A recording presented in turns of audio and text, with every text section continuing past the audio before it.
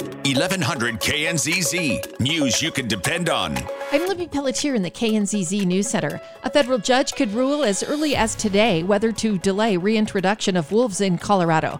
2 livestock groups filed suit Monday seeking the delay, alleging environmental impact studies released this fall did not address environmental consequences of the reintroduction. Colorado Parks and Wildlife officials had planned to release wolves by December 31st, as mandated by a 2020 ballot measure.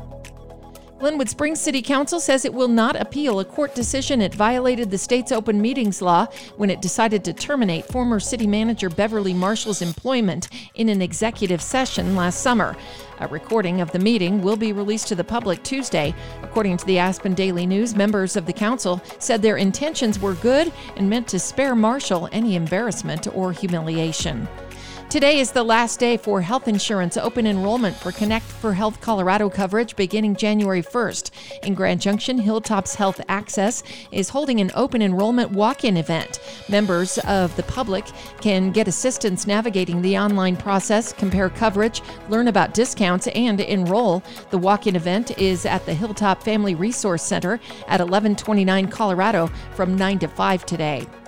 Glenwood Springs is home to a new national landmark. Glenwood Caverns and Iron Mountain Hot Springs together designated a national natural landmark by Interior Secretary Deb Haaland. Owner Stephen Beckley tells the Post-Independent he hopes the designation will help protect the surrounding land from a proposed nearby limestone quarry expansion.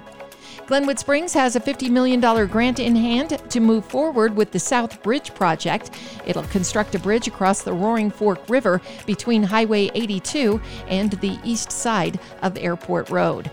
I'm Libby Pelletier in the KNZZ News Center.